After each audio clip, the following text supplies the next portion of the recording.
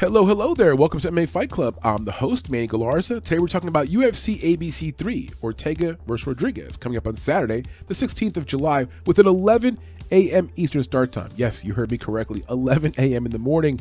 12 total bouts on the card, no championships on the line, but we got some exciting fights to talk about. We'll go over each fight one fight at a time, give you a full breakdown, give you our pick to win, discuss some prop bets. The main event's going to feature a battle between Brian T. City Ortega and Yair Rodriguez. The co-main event's going to be Michelle Waterson versus Amanda Lemos. And we also want to mention we've got Jack Shore on the card, the undefeated fighter at 16-0 from Wales. He'll be squaring off against Ricky Simone. All right, guys, let's jump into the card. Here we go.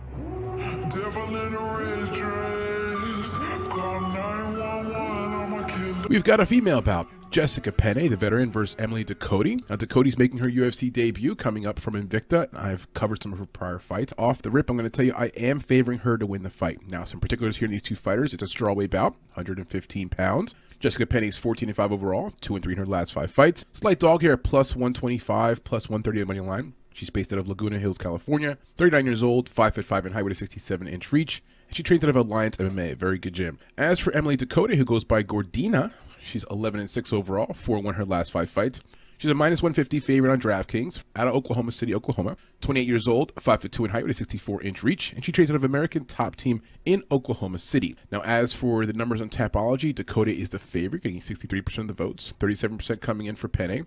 Let's talk about the profiles of these two fighters. As for Emily Ducote, she was born in Los Angeles. Her nickname is Gordina, which if you translate that in several languages, it translates to chubby, like kind of chubby fat. She's not fat at all, so not really sure where that name came from. She wrestled at Los Gatos High School in California. She finished runner-up at state championships her senior year. She's a brown belt BJJ. She had a 4-2 amateur record. She lost her pro debut way back in 2015 to Emily Whitmire, who was on The Ultimate Fighter. Whitmire went on to have a 2-3 UFC record. Unfortunately, has been let go by the UFC, but now she's currently fighting in Invicta. She studied Muay Thai and BJJ. She is a Taekwondo black belt. She fights out of an orthodox boxing stance. She's the current UFC Invicta strawweight champion, as we mentioned before. She's fought in Bellator, Invicta, and Extreme Fight Night, and she has an overall record of 4-4 in Bellator. Now, her prior opponents, she just fought 2 months ago in Invicta, defending her title against Alicia Zapatella. She was a minus 225 favorite. Pretty dominating performance for her. The fight got stopped in round 2 by the doctors, but she was kicking the shit out of Zapatella. She lost twice to Lima McFarlane. McFarlane is 11-2 currently and in Bellator. The first time she lost to her in 2016 was by decision. The last fight was about 5 years ago. She lost to her round 5 via armbar. She was a plus 250 underdog. She fought Kanako Murata. She lost to her by split decision. Close fight.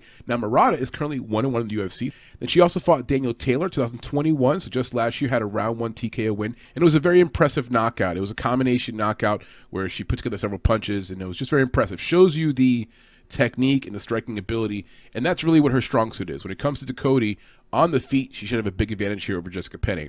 Now, the things I like about Emily Ducote, the things I like about her game, very good finishing ability. 4 of her last 5 fights, she's won them by a finish, 1 by submission, and 3 by TKO.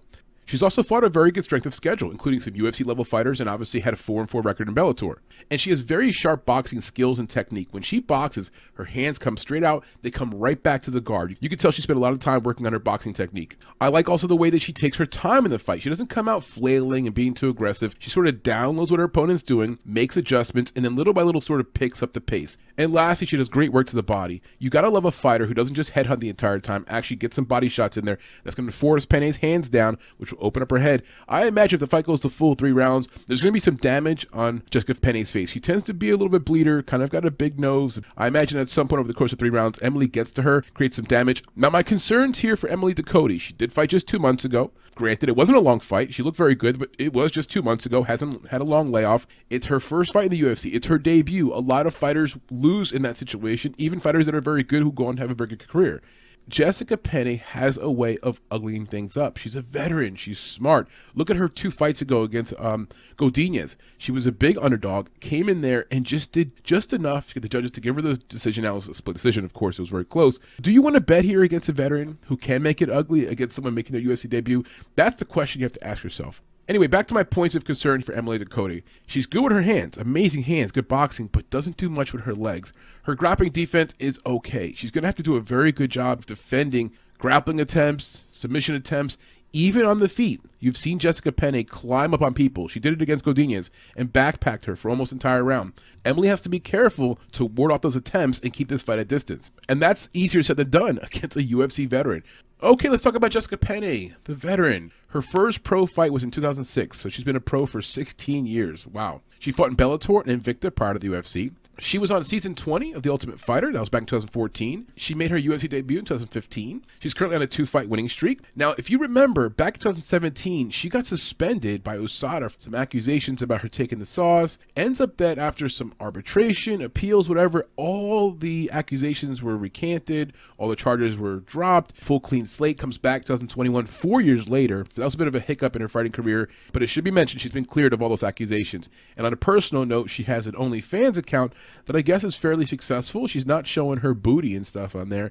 It's a foot thing. So for the people who like the foot fetishes, look up Jessica Penne. Now, as for her most recent opponents, she fought Carolina. She won round 1 via armbar as a plus 120 underdog. You see the grappling expertise. You also see Carolina make the mistake of going to the ground with her when she didn't have to.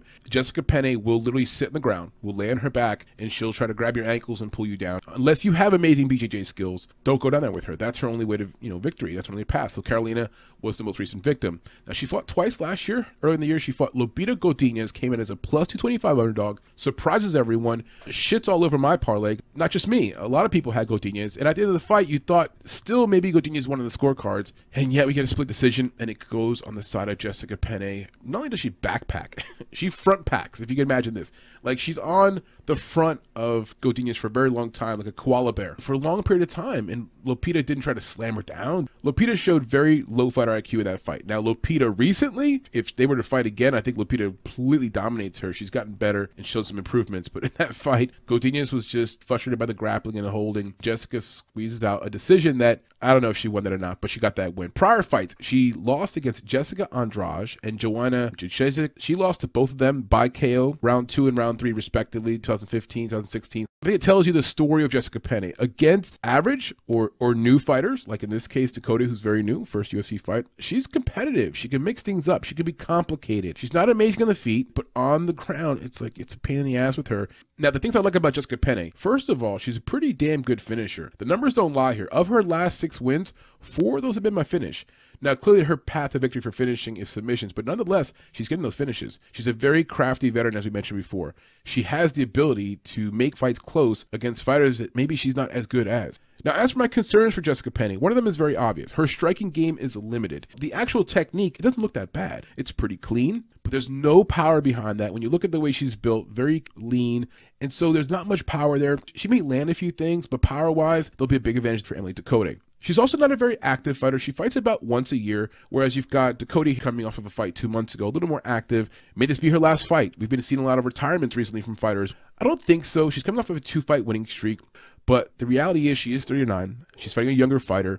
I think over the course of these 3 rounds, you see late round 2, round 3, things get a little tight. I think that's when you see the younger fighter be a little more explosive, a little fresher. And for Jessica Penne, she needs to get the fight in the ground, clinched up, not at distance. If those things don't happen, she's going to show every bit of that 39 years old. Now, the fights we watched, I've been on this film, we watched Ducote versus Morandin, 2019, Ducote versus McFarlane, 2017, Penne versus Carolina Kowalkiewicz, 2021, and Penne versus Godinez from also last year, 2021. If you want to watch any one of those 4 fights as part of our free video library, just look down below here on YouTube and you'll see those 4 links available in the description. My final few thoughts on these 2 fighters. Experience-wise, of course, I give the edge there to Jessica Penne. She's been fighting in the UFC longer, has fought some pretty good fighters, 2-fight winning streak in the UFC compared to Emily Ducote making her UFC debut. As for fighter IQ, about the same. Neither fighter does anything stupid in there. They know where their strengths are and they know where their weaknesses are. In terms of cardio, I'm going to give the edge here to the younger fighter just strictly because of age. And they both have finishing ability. Emily Ducote on the feet with her hands. I can see her finishing the fight via TKO or having Penne just sort of ball up and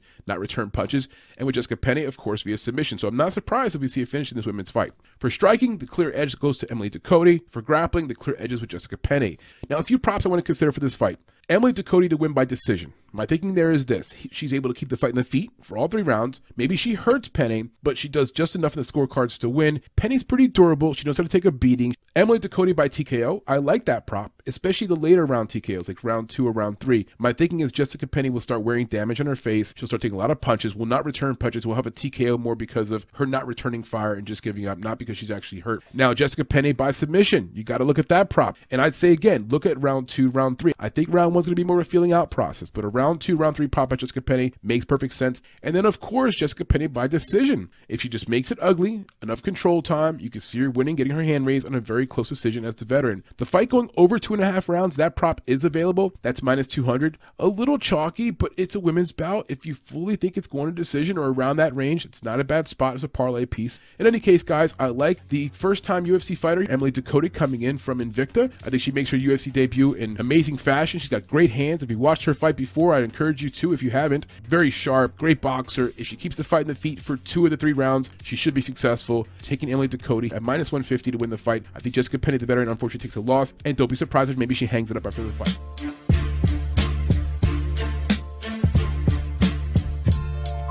All right, moving up the prelim card, the next fight's going to be a middleweight bout at 185 pounds between Dwight Grant, who goes by the Body Snatcher, and Dustin Stoltzfus, the German fighter. Stoltzfus is 13-4 overall, 2-3 in his last 5 fights, a dog here at plus 150 in the main line, 30 years old, 6 foot in height with a 75-inch reach. As for Dwight Grant, he's 11-5 overall, also 2-3 in his last 5 fights. I should mention both these guys are coming in here on a losing streak. Grant is a favorite here at minus 160. He's based out of New York City, New York, but now he has moved over to AKA in California. 37 years old in 10 months, so about to be 38. 8 years older than Dustin Stoltzfus in this matchup. He is 6'1" with a 76.5-inch reach, so there'll be a slight height and reach advantage there for the Body Snatcher. And look at the numbers on Tapology. It appears that Dwight Grant is the favorite, getting 74% of the votes. I do agree with the public, but man, I have a lot of concerns here. 38 years old for Grant. Don't like that. He's been knocked out in 2 of his last 4 fights. A guy who's been pretty durable of his career now recently has been getting knocked out. Just a lot of concerns on both sides. And you got, of course, Stoltzfus, who hasn't registered a win yet in the UFC. Dwight Grant's landing 3.26 strikes per minute, absorbing 2.55. Decent output and a positive ratio. As for Stoltzfus, landing 2.87, almost the same volume, but absorbing 3.08, so has a negative striking ratio. For takedown offense, 1.70 takedowns per 15 minutes for Dustin Stoltzfus and 0.72 for Dwight Grant. Clearly, Stoltzfus is a little more of an active wrestler and a grappler. Takedown defense is 68% for Dwight Grant and 46% for Dustin Stoltzfus. I do imagine the path to victory for Dustin is going to include some grappling. If the fight stays at range on the feet, I do give the edge there to Grant. I think he punches harder. I think he's a more natural striker. He's also going to have a reach and height advantage. As for the background of these 2 fighters, for Dwight Grant, he was born and raised in Bed-Stuy, Brooklyn. That's the home of Notorious B.I.G. His parents are from Guyana. He's a former world kickboxing middleweight champion. He went 3-1 as an amateur. He secured his contract via Dana White Contender Series in 2018 by knocking out his opponent. He has a 3-4 UFC record. He has a BJJ purple belt and a red belt in Kung Fu. His prior opponents, he fought Sergey Kondozko. His last fight earlier this year got knocked out round 2. That fight was about 2 months ago. Another red flag here. Older fighter, 38, got knocked out in his last fight just 2 months ago. Could be too soon, right? He was a plus 100 pick him in that fight, and he did have some good moments. In round 1, he knocks down Sergey, like hurts him pretty badly, just can't get the job finished. In round 2, Sergey seems to be the fresher fighter, kind of comes back, and then eventually hurts Dwight Grant and puts him down. His prior fight, Francisco Trinaldo, 2021, split decision loss. He was a plus 120 pick up in that fight. To me, that's a fight that gives you an idea of how durable Dwight Grant could be. Trinaldo hits very hard, and they both went back and forth in that fight. He took some hard punches, showed that chin, showed that durability. His prior fight before that, Stefan Sekulik, 2021, decision win, by split decision, mind you. He was a minus 200 favorite. And then one more fight to talk about. Daniel Rodriguez, 2020, he lost by round 1 KO as a plus 170 underdog. So as we mentioned before again, 2 of his last 4 fights, he has been knocked out. And that's a little bit of a concern for a guy who's never been finished in his entire career before these last 2 losses. Now, things I like about Dwight Grant, he's a very active fighter. It's his 2nd fight this year, and he also fought twice last year. He's also faced pretty good competition in the UFC, not top contenders per se, but just names you recognize. And he tends to be the longer fighter. In this matchup, he'll have a slight reach advantage, a height advantage. That works well for him when he works at range. Nice jab, nice long punches, long kicks. He's built as a very long frame. Like his torso is pretty small, but his legs and his arms are very long. Now, my concerns for Dwight Grant, we've talked about some of them already. He's 38 years old. He's in the midst of a rough stretch, having lost 2 in a row and 3 of his last 4, including a knocked out twice amongst those 4 fights. He lacks finishing ability himself. His last 2 wins were via split decision. He also has a loss by split decision in there and just has not displayed finishing ability recently. He slows down at times in fights, just doesn't have enough volume, starts looking for the perfect punch. That's always a problem in the scorecard. Now, Dustin Stoltzfus, he's not the highest volume guy either, as the numbers show, but still, you don't like a fighter who slows down for long periods of times in the fight, and Dwight Grant has done that before. Now, as for Dustin Stoltzfus, the German fighter, he went 0-1 as an amateur. He also went 0-1 in kickboxing. He went pro 2014. He's been a pro for about 8 years. He fought predominantly in the German regional scene when he was first starting out. He was on Dana White Contender Series in 2020. He won his fight, but it was via an arm injury, and that's how he got his ticket to the UFC. He made his UFC debut in 2020. He's now currently 0-3 in the UFC, still looking for his first win. His prior opponents, he fought Gerald Meerschaert in his last fight, 2021, late last year in December. Lost that fight via round 3 rear naked choke. He was a +200 underdog. If you know Gerald Meerschaert, very good at submissions. Eventually, over time, he ends up getting to Dustin Stolfitz. His prior opponent, Rodolfo Vieira, 2021 as well. Guess how he lost? Round 3 rear naked choke again. So lost his last 2 fights via rear naked choke in round 3. He was a +180 underdog in that spot. He fought Kyle Daukaus 2020, 2 years ago. Lost that fight by decision as a +250 underdog. Last 3 fights has lost them and has been an underdog in each of those fights. So the books have been pretty accurate with him. And then the last fight that he did win was against Joseph Pyre. That was 2020, round 1 arm injury, and that was on Dana White Contender Series. In that fight, he was favored, -275. The books have nailed him every single time, whether he's an underdog or a favorite. Now, the things I like about Dustin Stolfitz, number 1, he's got a pretty damn good finish rate. If you look at his Tapology, you see a bunch of red there at first, but kind of scroll down to his last 5 wins. His last 5 wins, all finishes. 3 by submission and 2 by TKO. Mind you, one of the TKOs was the guy with the arm injury. He's a decent fighter. Like, he's well-rounded, he's balanced. Not an amazing striker. Pretty good on the ground, pretty good at grappling. Decent chin. When he gets finished, it's by submission. Now, looking here at Dwight Grant, is he a submission guy? Not really. He's more of a boxer. From that standpoint, at least Dustin Stolfitz eliminates that concern of getting rear naked choked, but has to be careful on the feet, because on the feet, Dwight Grant has a bit of an advantage. Now, my concerns for Dustin Stolfitz, he's on a 3-fight losing streak. He's yet to get a win in the UFC. He's been getting beat by average UFC fighters, not top contenders either. So he's got a lot to prove. This is a tough fight to call, guys. If there's anything I want you to take away from this video, is not a lot of confidence either way. Someone has to win. I mean, heck, maybe we're going to have a draw here, but someone has to win. If I have to pick that guy, it's Dwight Grant, but I don't love it. 38 years old, slows down at times, been knocked out just 2 months ago. There's a lot of reasons not to like him. But you start watching film on Dustin Stolfitz, and it's like, man, does this guy even belong in the UFC? I'm not trying to be, a dick. I'm just saying 0-3 in the UFC, not looking very good, got finished in back-to-back fights. So just a lot of questions. And this fight probably belongs down low on the prelim card. It makes perfect sense. But from a betting perspective, I think I'm looking at props here. I can't really confidently choose either side and say I'm going to bet this guy with confidence. There's just a lot of variables, a lot of question marks. Now, the fights we watched in this film, we watched Stolfitz versus Meerschaert, 2021, Stolfitz versus Vieira from 2021, and Stolfitz versus Daukaus from 2020. And for Grant, we watched him versus Trinaldo last year, him versus Rodriguez, 2020, Grant versus Sekulik from 2021, and then Grant versus Khandozka from earlier this year. Those 7 fights are available down below in the description as part of our free video library. If you look down below here on YouTube, you'll see those 7 links. My final few thoughts on these 2 fighters. When it comes to experience, very similar. You can make an argument that Grant has more UFC experience, but he's only fought 16 total fights compared to 17 for Dustin Stolfitz. In terms of fighter IQ, also very similar. Neither guy does anything very stupid in the octagon, but they are a bit one-dimensional. Grant's a guy who likes to fight in the feet. Stolfitz more of a guy on the ground. Fighter IQ-wise, very similar. When it comes to cardio, I'm going to give an edge there to Dustin Stolfitz. I thought that Dwight Grant looked a little tired in his last fight. And again, 38 years old. So the younger fighter, 8 years younger, I'm giving the edge for cardio. When it comes to finishing ability, also very interesting here, because you don't think of either guy as being a big finisher, but they do have finishing ability. Now, Grant, not so much recently. Stolfitz, all his finishes were before the UFC. Not really sure if that translates to the UFC, but they both have finishing ability. I'm going to give them an equal grade in that department. For striking, I give the edge to Dwight Grant, as we talked about. For grappling, I'm giving the edge to Dustin Stolfitz, but man, he's not an amazing grappler either, coming off of back-to-back submission losses in round 3 via rear naked choke, but he is a better grappler than Dwight Grant in this matchup. Now, the props that I'm going to look at closely, because again, I don't like choosing either side here. The fight does not go the distance as -175. Dustin Stolfitz has been finishing back-to-back fights. Okay, Dwight Grant's been finishing 2 of his last 4 fights. Either Dwight Grant gets to Dustin Stolfitz, knocks him down, hurts him, which he did to Sergey, which he did to Francisco Trinaldo. He did knock down Trinaldo as well. He's got power in his hands, so he can knock down Dustin Stolfitz and hurt him. For Dwight Grant, he also can get very tired and finished by Dustin Stolfitz. So I think the fight not going the distance at -175 is a spot I'm going to consider a little chalky at -175. Might be a parlay piece. Now, the other props I like, they're not out just yet, would be the fight starting round 2, a TKO win by Grant, and a submission win by Dustin Stolfitz. Those would be the spots I'm going to consider. There is a very good chance I just pass in this fight altogether. I don't like saying that about a fight, but look, there's some realities here. There's some big concerns. Both guys are in a rough streak right now. Someone has to win. If you've got an inside track on this and you have a good feeling about who's going to win, let me know in the comments down below, because I'm a little bit up in the air, not sure who I like better, or maybe not sure who I like worse. In any case, I'm going to choose Dwight Grant to win the fight. That's your breakdown, guys.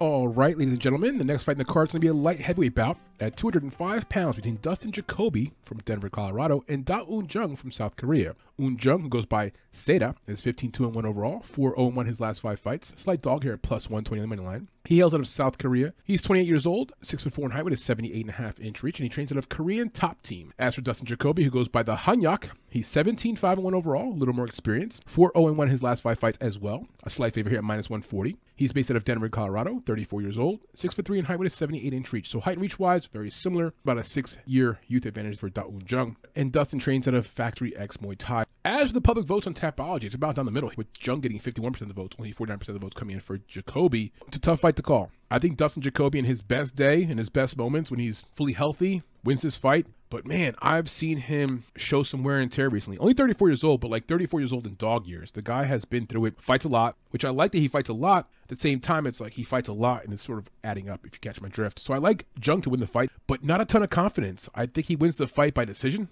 Now, looking at the striking numbers in these two fighters, Dustin Jacoby's landing 5.3 per minute, absorbing 3.75. Good volume with a positive output. As for Da Un Jung, landing 4.03 per minute, absorbing 3.77. Not as much volume, but also has a positive output. For takedown offense, 2.6 takedowns per 15 minutes for Da Un Jung, only 0.39 for Dustin Jacoby. What does that tell us? Da Un Jung is more of a wrestler, a grappler. Jacoby, more of a stand-up guy, kickboxer, striker. As for takedown defense, 58% for Jacoby and 88% for Da Un Jung. Now looking at the profile of these two fighters, for Dustin Jacoby, he was born in Colorado. He has a twin brother who's actually a former pro MMA fighter himself. He began training Taekwondo at the age of 4 years old. He started wrestling shortly thereafter. In high school, he was an amazing athlete. All-state in basketball, football, wrestling. I mean, this guy was the man in high school. Unfortunately, he had a terrible knee injury his senior year of high school, which kind of derailed all his athletic plans. He had to go to a smaller college called Stockton, like a Division II school, where he was quarterback for 2 years while studying business management. He's fought in Bellator, World Series of Fighting, Titan FC, Glory, and UFC, and this is his second stint in the UFC. He was a 2013 Road to Glory UFC tournament winner, which is in kickboxing,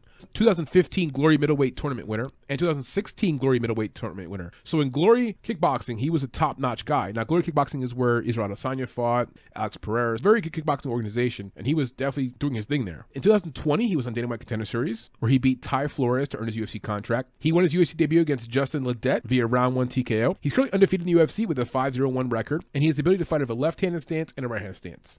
Now, Jacoby fought back in March of this year. He beat Michael Oleszewski by decision, a very close fight. I want to point out one thing here about this fight. After the fight is over, he talks about how he was injured going to the fight. He had a leg injury, and that's why he couldn't do a lot of leg kicks, and that's why he couldn't do a lot of kicking in general. That concerns me. 34-year-old Dustin Jacoby is a guy who's showing wear and tear. He's slowing down. Is the injury recovered? It was just 3 months ago. Is he recovered from that injury? Is he okay now? Will he throw leg kicks again? Now, prior to that, he fought Ian Cutelaba, and that went to a split decision draw. He won round 2 and 3, but in round 1, he got 10-8'd, which is why it ended up being a draw. Prior fight, Maxim Grishin, 2021 decision win. He also fought Darren Stewart, 2021 round 1 KO win. He also fought John Allen, 2021, won that fight by decision. Now, what I like about Dustin Jacoby, first of all, he's been favored in his last 7 fights. That includes all his fights in UFC. He's also a very active fighter. He's fought 10 fights in about 3 years. This will be his second fight this year. He fought 4 times last year, twice in 2020, and 3 times in 2019. He has a very nice jab. I just wish he would use it more often. And his ability to attack with kicks is there. The issue becomes, is he healthy? Last fight against Michael Oleszewski, he did not kick at all because he had an injury. When he's healthy, good leg kicks, good body kick. Just not sure if that's going to be there for this fight.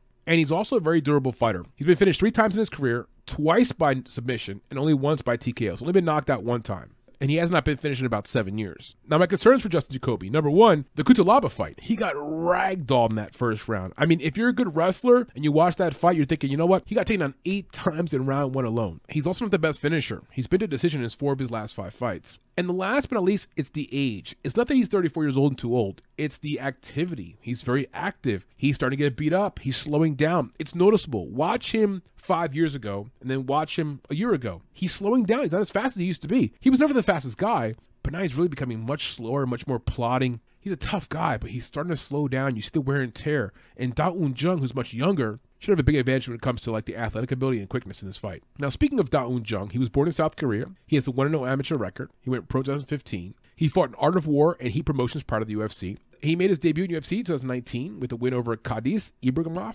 He currently sports a record of 4-0-1 in the UFC, and he hasn't lost a fight in 7 years. His last few opponents, he fought Kennedy Njoku last year, got a win in round 1 via knockout. Now, if you just saw Kennedy last weekend, you're thinking, wow, knockout round 1 must be amazing. Yeah, Kennedy is the kind of guy where he's there sometimes and there he's not sometimes. That's a solid win, yes, but you can't make too much of it. Now, William Knight, he beat him by decision. 2021, also last year, as a -140 favorite. 2 wins in the UFC, last 2 fights against guys we recognize. Kennedy Njoku, William Knight. Now, prior to that, a draw against Sam Alvey. Now, this is where I'm like, oh no, Sam Alvey. Oh, anytime I see Sam Alvey beating you or you go into a draw with him, it concerns me because Sam Alvey doesn't win.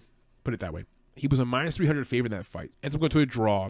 Not a good moment for him. But Sam Alvey, I guess he's a veteran, makes things ugly. His prior fight, Mike Rodriguez, 2019, round 1 KO win. Nice win, but Rodriguez kind of fallen off, right?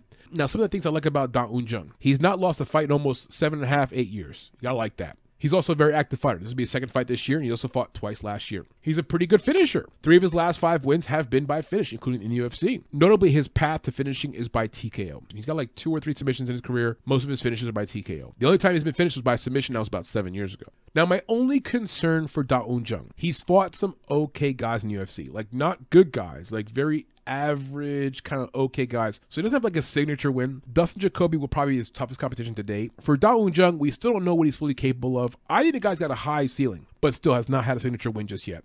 The fights we watched in this film, we watched Jung versus Alvey, 2020, Jung versus Knight, 2021, Jung versus Njoku, 2021, Jacoby versus Stewart last year, Jacoby versus Allen last year, Jacoby versus Kutalaba last year, and Jacoby versus Olasheshik earlier this year. If you want to watch any one of those 7 fights as part of our free video library, just look down below here on YouTube in our description. You're going to see those 7 links available. All right, so long story short, I like Da Un Jung to win the fight. My biggest concern with Dustin Jacoby is the wear and tear. Like, the guy's a really good fighter. I like him a lot. I want to root for him. But at 34 years old, he's starting to show signs of just the wear and tear. I see it. The last fight especially was concerning to me. He beat Olasheshik. Man, it was so close. To me, his biggest battle is just age and wear and tear. For Da Un Jung at +120, I love him as an underdog. Now, the props I would like for this fight would be the fight going the distance. And then a late round finish. Not sure by who, by Jacoby or Jung. The issue becomes again, is Dustin Jacoby healthy? Is he fully back? Are his legs okay? Will he leg kick? And does Da Jung at 20 years old come in here and just have the younger, spry, more activity? I'm on Da Un Jung. The more I think about this fight, the more I have confidence in him. I'm going to bet him to win the fight straight up. Probably put a half unit on him to win the fight. I'm not going to parlay it. I don't have that kind of confidence, but the fight probably goes the distance. That's your breakdown, guys. Good luck with this fight.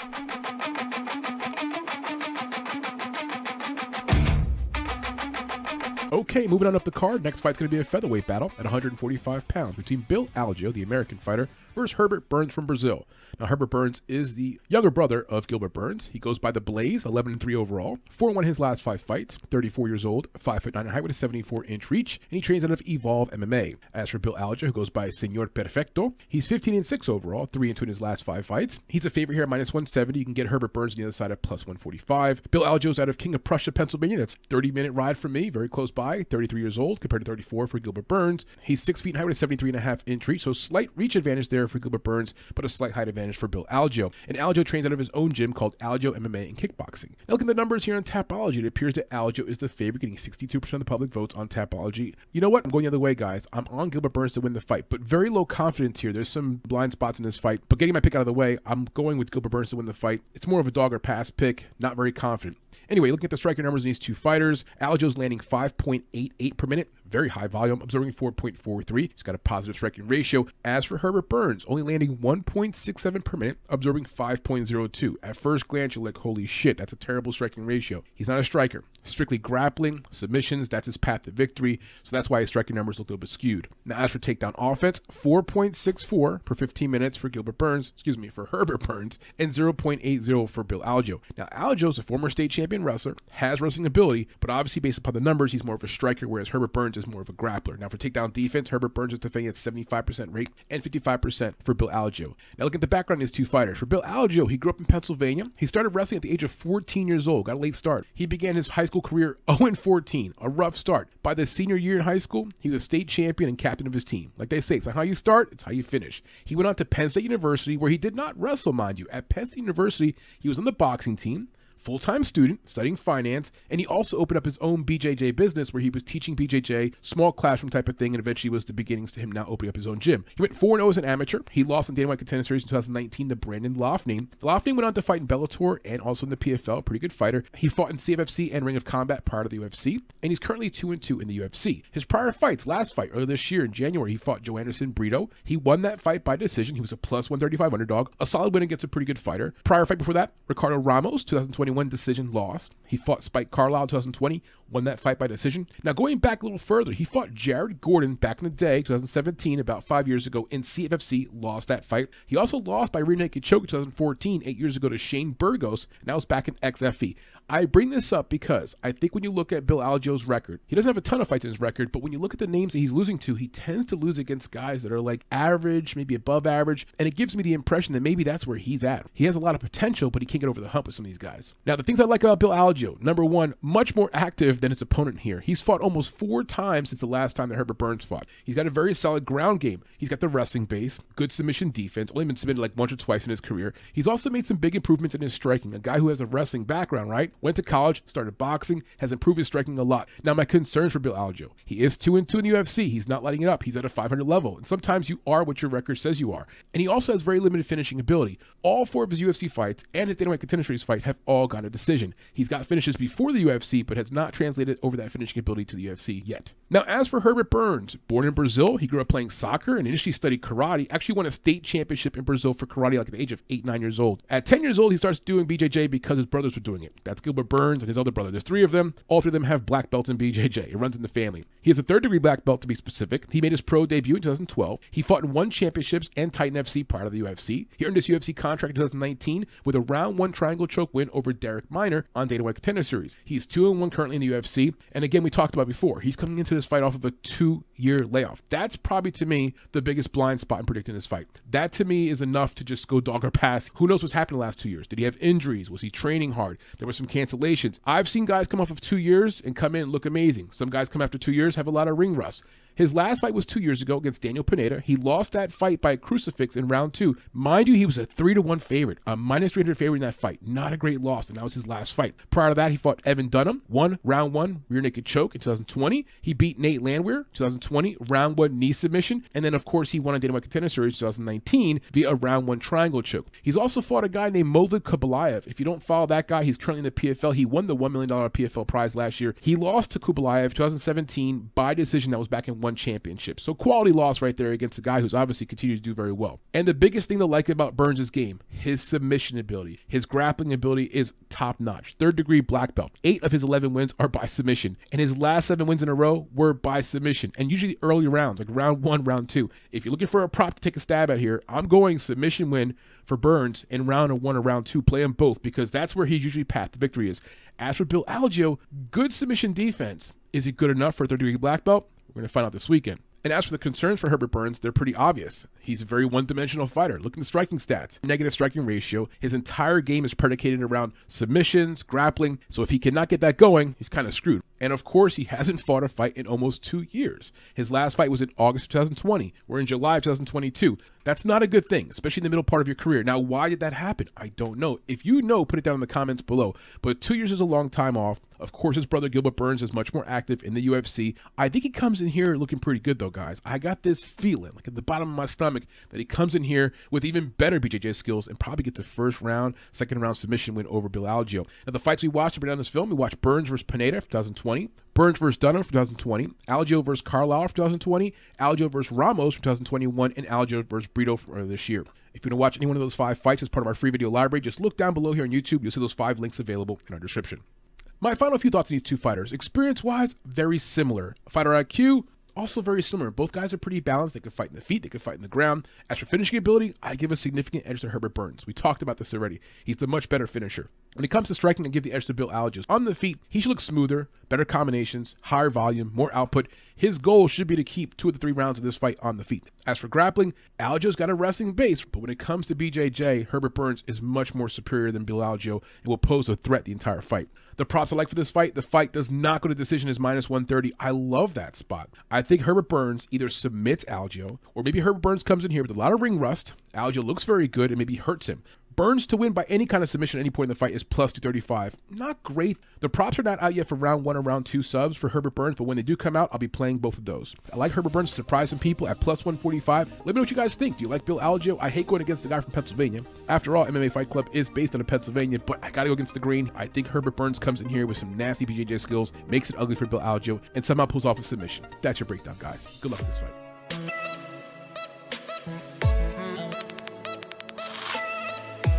All right, moving up the card. Next fight's going to be a bantamweight bout at 135 pounds between the American fighter Ricky Simón and Jack Shore, who hails from Wales.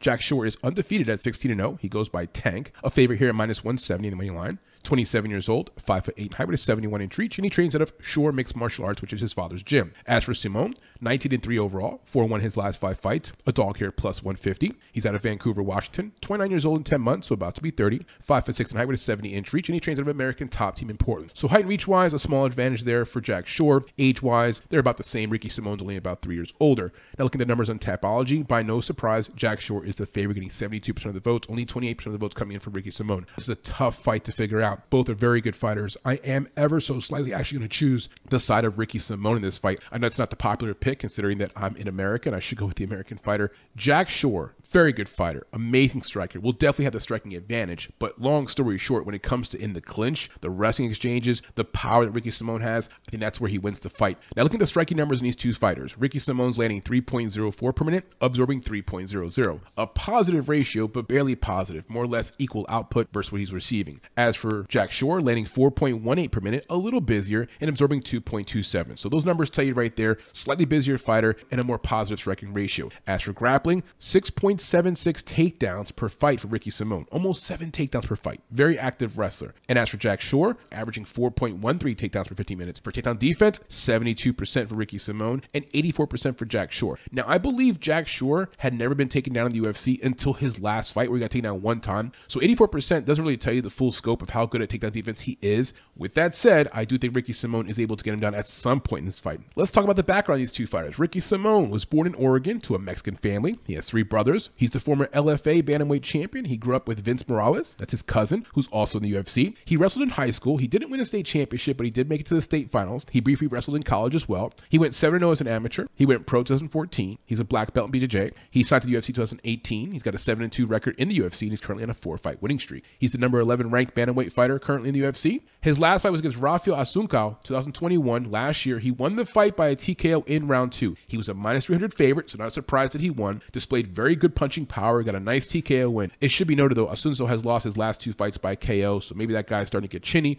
Nonetheless, a nice knockout there for Ricky Simón. His prior fight, Brian Kelleher, another veteran. He won that fight by decision last year as a minus 245 favorite. He dominated Kelleher in that fight. He cut him early in round 1. He took him down a bunch of times. He just grounded and pounded him on the feet, had more power. Brian Kelleher was the smaller fighter, had no chance in that fight, but you see what Ricky Simón could do when he dictates the fight and he's using his power and his strength. Now, the only 2 losses he has in his career in the UFC are against Uriah Faber and Rob Font. Very quality fighters. In the case of the Uriah Faber fight, it was a round 1 flash knockout. He was a minus 370 favorite in that spot. Terrible. Against Rob Font, he was a plus 120 pick'em. He lost that fight by decision in 2019. So even his losses in the UFC, very quality losses against very good opponents. Now, the things I like about Ricky Simón, number 1, solid wrestling, averaging 6.7 takedowns per fight, as we talked about before. And he's usually the stronger fighter in the clinch. I think Jack Shore is a tremendous talent. 16-0, if he wins this fight, I'm not surprised. But in the clinch, it just seems as though when you look at their body types and how they operate, Simón's a slightly shorter fighter, a little more power, a little more stockier.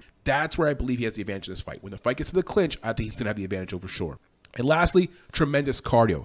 His pace and pressure is relentless. He can go that way all 3 rounds. He's known for having good cardio. Now, my only 2 concerns for Ricky Simón, his stand-up game. It's a work in progress. It's getting better. He does have some power, but still there's some things there about his technique that could be improved, and he's very hittable at times. Obviously, landing just about as many punches as he's receiving. He has a kicking attack as well, but doesn't use it very much. I wish he would be a little more active with his kicks. And it really comes back to how he fights, right? He fights like a wrestler, a grappler. That's really where he butters his bread. But on the feet, it's still a work in progress. Now, as for Jack Shore, he began kickboxing at the age of 6 years old, which you can tell the guy is an amazing striker, has a tremendous kicking game. After 4 years of kickboxing, he convinced his dad to open up a gym, which they did in 2007, and that's obviously where he's still training. His father has been his head coach since he was a little kid, and he's still coaching him. He's a black belt BJJ. He was 12-0 as an amateur with 5 submissions, and now he's undefeated as a pro. The guy has not lost in 27 total mixed martial arts fights. He went professional in 2016. He fought in Cage Warriors, part of the UFC. He's the former CWFC Bantamweight champion. He signed to the UFC in 2019, 3 years ago, and he's currently 5-0 in the UFC. Now, his recent opponents, he fought Timur Valiev earlier this year. He won that fight by decision, and it was a dominating performance. He knocked down Timur Valiev several times in that fight. It could have even been stopped at some point. His prior fight, Ludovic Sholyan, 2021 decision win. He was a minus 600 favorite in that fight. Not much of a contest, gets an easy win. Now, prior fight before that, Hunter Azar, 2021, last year, he won by split decision. Now, a weird split decision, mind you. He came in as a minus 185 favorite. 2 judges had 30-27 for Shore. And then 1 judge had a 29-28 for Azar. Figure that one out. He gets out of there with a decision win. Now, what's to like about Jack Shore's game? His takedown defense is amazing. He's only been taken down 1 time in the UFC, and that was in his last fight. He'll need that in this matchup against Ricky Simón. He's also very durable. He's never been finished in his pro fights or amateur fights. His takedown offense and grappling are a little bit underrated at times as well. He knows his way around the ground. Looking at the last fight, for example, Timur Valiev gets a takedown in round 1. And right after the takedown happens, he immediately gets a transition going, gets the fight back to the feet. So even if he gets taken down, he showed the skills to get back to his feet quickly. And that's against a Dagestani type of wrestler in Timur Valiev. As we mentioned before, never lost as a pro or amateur. That's 27 total mixed martial arts fights. He's a balanced fighter, good grappling skills, and also very good in the feet. Throws a very nice lead jab that he follows up with a right hand. And he has a tremendous kicking game to kicks to the body, kicks to the leg, kicks to the head. He's also a very good finisher. 5 of his last 8 wins have been by finish, and he's a very active fighter. This will be his second fight this year, and he fought twice last year. Now, my concerns for Jack Shore. He has faced kind of limited competition. Now, Timur Valiev will be the toughest opponent he's had to date. A guy who was undefeated in the UFC, a guy who's like 18-2 overall record. That was a good opponent, and he dominated him. But other than that, it's been perfect matchups for him. So we haven't really seen him be tested, and we haven't seen him face a guy who's going to really force him to wrestle. And secondly, limited finishing ability lately. Now, he's had 5 finishes in his last 8 wins, right? But his last 3 wins were all via decision. His last finish was 2 years ago via rear naked choke over Aaron Phillips. The fights we watched to break down this film, we watched Simón versus Sunsao last year, Simón versus Kelleher from last year, Simón versus Perello from 2020, Shore versus Azar from last year, Shore versus Sholyan from last year, and Shore versus Valiev earlier this year. If you want to watch any one of those 6 fights as part of our free video library, just look down below here on YouTube in the description. You're going to see those 6 links available. All right, my final few thoughts on these 2 fighters. Experience-wise, about the same. You got 16 total fights compared to 22 total fights. They fought comparable competition. You could maybe argue that Ricky Simón has fought a few tougher fighters, but overall, you got a guy with Jack Shore who has tons of mixed martial arts experience, a long amateur record. So when you add that up along with his professional record, I think these guys are about the same in terms of fighter experience. As for fighter IQ, give them both about the same rating. They're both smart fighters. They come out of good gyms. Even though that Shore at Mixed Martial Arts is his father's gym, they have other good fighters coming out of that gym. And then of course you've got Ricky Simón at ATT in Portland. So good coaching, smart fighters, very well rounded. As for cardio, again, both guys check out here. Ricky Simón runs a high pace the entire fight, and Jack Shore's like, listen, hold my beer, dude. I could be right there with you. Both guys have finishing ability. Both guys have finishes in the UFC, but not over the last few fights. I have a strong tendency to believe this fight probably goes a distance. As for striking, I give the edge to Jack Shore, as we talked about. A little more fluent with the kicking game. He's more of a natural striker. Been kickboxing since he was like 4 years old. Where you got Ricky Simón, who's more of a wrestling base. When it comes to grappling, now here's where it gets interesting. I think technique-wise, about the same. But the power advantage should be there for Ricky Simón. I have a feeling that when they get into these clinch situations, he's going to be more successful, be able to pick up Jack Shore and get some dominant position. And for Jack Shore, needs to show the technique, get back to the feet, get his own takedowns. But when it comes to grappling, I got to give a small edge there to Ricky Simón.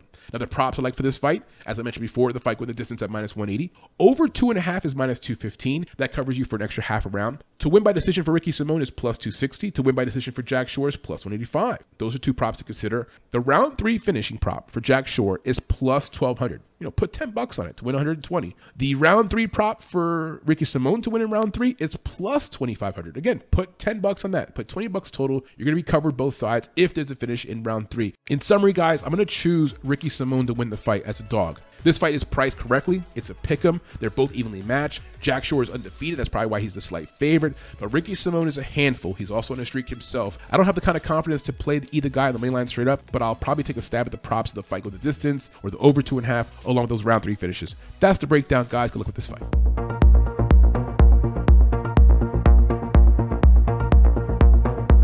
Moving Moving up the prelim card, we have the main event for the prelim card. It's going to be a middleweight bout at 185 pounds between the Hawaiian fighter Punahele Soriano, who goes by Puna, and Dalcha Lingambula, who's from Africa. He actually hails specifically from the Democratic Republic of Congo. He goes by the champion. He's 11-4 overall, 2-3 in his last 5 fights. A dog here, though, at plus 200 on the money line. He's 34 years old, 11 months, so about to be 35. 5'8" height with 76-inch reach, and he trains out of Camp Fight and also Team Champion. As for Punahele, he's 8-2 overall, 3-2 in his last 5 fights. A favorite here at minus 260. He's based out of Hawaii, 29 years old, 5'11" height, so 3 inches taller than Dalcha, with a 72.5-inch reach, so about a 4-inch reach advantage for Dalcha, but yet he's a shorter fighter. Always interesting when you see that. And for Punahele, he trains out of Extreme Couture in Las Vegas. Now look at the numbers on Tapology. It appears that Soriano is the big favorite, getting about 90% of the votes on Tapology. I totally agree. I think Dalcha's best days are behind him. He's about to be 35, but the way he functions is like a very old 35-year-old fighter. Now looking at their striking stats, for Punahele, landing 4.03 per minute, absorbing 3.56. Good volume, but not the best striking ratio. He's pretty much getting hit the same amount of times as he's hitting somebody else.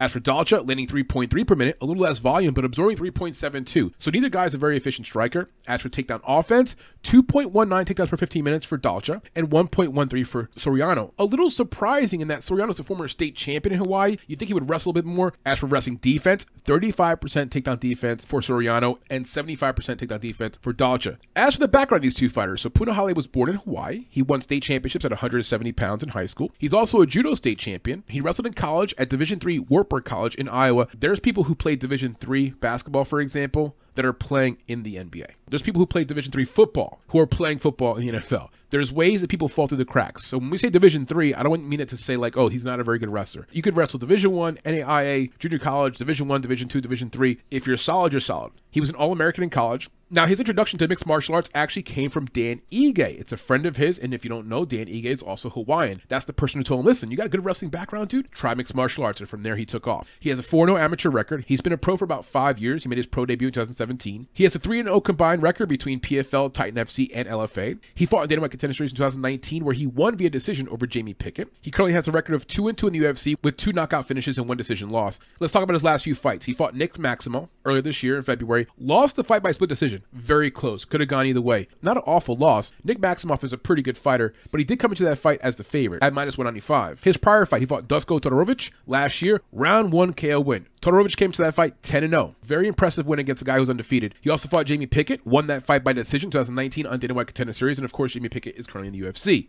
Now, what's to like about Punahele's game? The way he fights. Number 1, a pretty good finisher. 6 of his 8 wins in the UFC have been by finish, 2 by sub and 4 by KO. He's also a very active fighter. He does about 1 to 2 grappling bouts per year, and this will be his second mixed martial arts fight this year. He's durable. He's never been finished between his amateur career and pro career. Now, the concerns for Punahele, the number 1 concern that everyone has, it's the cardio. When he comes out in round 1, he's ferocious, like a pit bull. High energy, big looping strikes.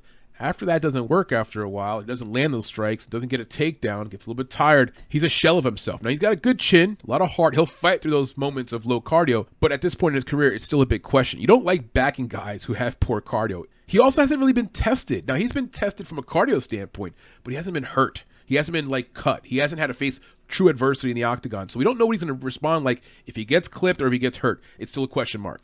And the way he fights also contributes to depleting his energy. The high volume strikes, the big overhand rights. He reminds me a little bit of Mike Tyson. In Mike Tyson's heyday, people were like, he should use a jab, develop the jab.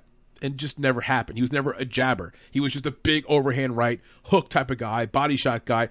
Punahele fights like that. Unfortunately, if it doesn't land, he depletes his own energy. As for Dalcha Lingambula, he was born in the Democratic Republic of Congo in Africa. He began training judo in grade school and eventually became a national team member. He's a former EFC light heavyweight champion. He signed with the UFC in 2019. He's got a 2-3 record in the UFC. His last fight was against Cody Brundage, who you might remember just fought like a week ago, had a nice win. Against Cody Brundage, he lost round 1 via submission as a minus 145 favorite. Against Marc-Andre Barriault last year, he was a plus 145 underdog, and he lost that fight by decision. In a prior fight, Marcus Perez, 2021 decision win, he was a minus 150 favorite. So last few fights have gone a decision or he's lost. Now, the positive things about Dalcha, he's got a very strong judo background. It's good for getting judo throws, getting top control. If he can get on top of Soriano, when Soriano's tired, that could be a path to chewing up the clock, eating up some time, and getting some points in the scorecards.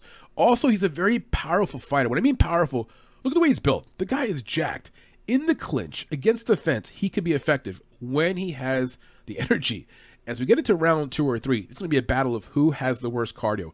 I think the younger fighter probably edges him there. Now, my concerns for Dalcha, the number one concern is the age. He's 34, about to be 35 in about 2 weeks. It's like he's an old 35. Some guys fight at 35, they're still spry, young. Not him. He is slowing down. Unless my eyes are lying to me, I'm watching the guy deteriorate. He's slowing down. Now, should he be out of the UFC? I'm not saying that. What I'm saying is he's losing a step. The guy's slowing down a bit. And I think it gets a guy like Soriano, that's a bad mix. That's a recipe for disaster. That's a recipe to get knocked out and finished, if you catch my drift. He also has very limited finishing ability. So for a guy who has that power, that strength, he's all jacked, he has one finish in the last 5 years. If he can't finish Soriano, like knock him out, then his path to victory would be through a decision, like a long fight where he's older and gets tired. Yeah, a lot of question marks there for me if you're picking Lingula to win the fight. I think this fight is a handmade fight for Soriano. He should win going away. Now, the fights we watched right on this film, we watched Lingambula versus Perez from last year, Lingambula versus Barriou from last year, and Lingambula versus Brundage from earlier this year. We also watched Soriano versus Todorovic from last year, Soriano versus Allen 2021, and then Soriano versus Maximo, which was earlier this year, where he lost that fight by split decision. If you want to watch any one of those 6 fights as part of our free video library, just look down below here on YouTube, and you'll see those 6 links available. My final few thoughts on these fighters. When you compare them side by side, like experience, IQ, cardio, finishing ability, striking ability, grappling ability, and heart, they actually are very similar. It was surprising to me. Even though you've got Punahele at a minus 260-ish, minus 250, almost a 2.5 to 1 favorite, they are similar. Neither one has very good cardio. Both have like awkward striking, powerful, but not technically savvy. Grappling, they're both okay at grappling, but not amazing at grappling, and their cardio becomes a factor so they can't grapple at some point. There's a lot of similarities here, even experience-wise. 10 total fights for Soriano, only 15 total fights for Dalcha. And Dalcha, yeah, he's older, 6 years old, 35, got a late start in his career, did judo for a while. So when you look at just the numbers, not the age number, just the actual numbers, they are very close on paper. But the reality is Father Time is undefeated. I've watched Dalcha get slowed in the last few fights. At 34, about to be 35, I think those 4 or 5 years between him and Soriano are a big difference. Now, the props I like for the fight knock with the distance at minus 189. A bit chalky, but definitely a parlay piece. Matter of fact, think about this. If you bet Soriano straight up at minus 250, minus 260, the value is kind of chewed up. But at minus 189, not even minus 200 yet, you're getting more value there. And most likely, if you like Soriano to win the fight, it's going to be by some kind of a KO, TKO. By decision, that's when it gets sweaty. A late fight with Soriano getting tired, I don't want no part of that. Now, Soriano to win by TKO, that's plus 160. The books clearly think he's going to win the fight by a TKO. A round 2 TKO win by Soriano is plus 750. So why the dramatic increase? You know why? As the fight goes on, a round 2 or round 3 TKO by Soriano is so unlikely because of the freaking gas tank. Now, round 1 KO when he's fresh, full of energy, full of piss and vinegar, yeah. And so, for example, a round 1 KO by Soriano is only plus 350. The fight going under 2.5 rounds is minus 180, a spot I'll consider. Either way, I don't have the greatest of faith in Punahele at minus 250-ish range, minus 260. I'm going to pick him to win the fight, but I can't bet him straight up. There's just too much inherent risk with a guy with low cardio. I'm going to bet some of those props, and I'm going to pick Punahele to win the fight. That's your breakdown, guys. Good luck with this fight.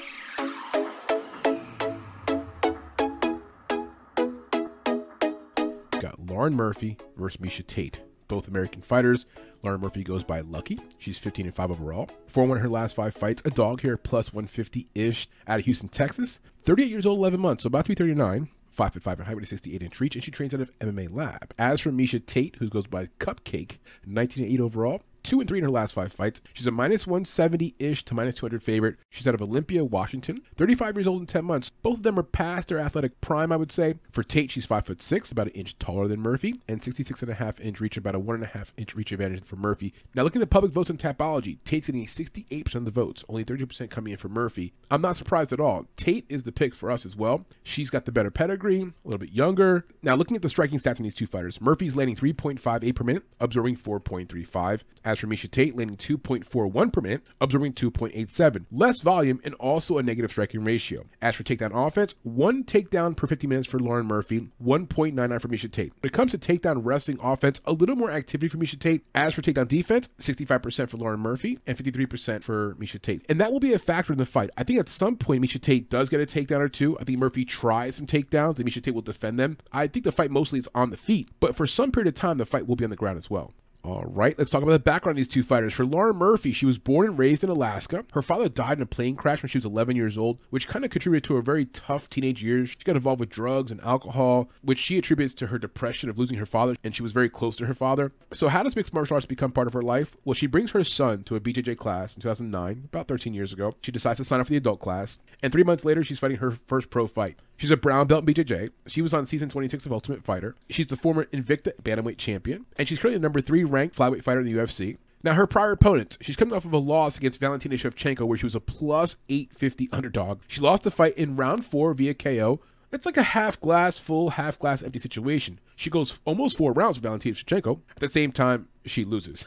And against that kind of opponent, you expect that. Her prior fight against Joanne Wood, she won by decision. That was last year as a plus 100 underdog. Her prior fight, Lilia Shakarova, she won that fight by submission in round 2. That was 2 years ago, 2020. She was a minus 200-ish favorite. But keep in mind, Shakarova has not won a fight in the UFC. So looking back at her most recent opponents, you see a loss against a champion and then 2 wins against, okay. I feel like the last 5 fights for her have been very convenient. She's been on the right side of some close decisions. So I'm not really sold on this 4-1 recent record of Murphy as being a hot streak or that she's a better fighter in any way, shape, or form than Miesha Tate. Now, what's to like about Lauren Murphy? Number 1, she's a crafty veteran. She can make things ugly. Kind of like Jessica Penne. We talked about her earlier in the card. And she's also pretty durable. She has been finished before, but she can take a punch. She's a tough lady. If you've ever seen her interview, if you watched her on The Ultimate Fighter, she has a long background of dealing with like ups and downs in her life. She's a very durable, just tough overall person. She won't give up easily. And her grappling can't be overlooked. She's got some submissions in her background. If Tate makes a mistake at the ground, I can see Lauren Murphy swoop out of a submission. Now, my concerns for Lauren Murphy, she's never been a very fast fighter. Like, she never was a very quick, athletic person. And by her own admission in interviews, she does not consider herself very athletic. It kind of shows when she fights. Her striking is slow.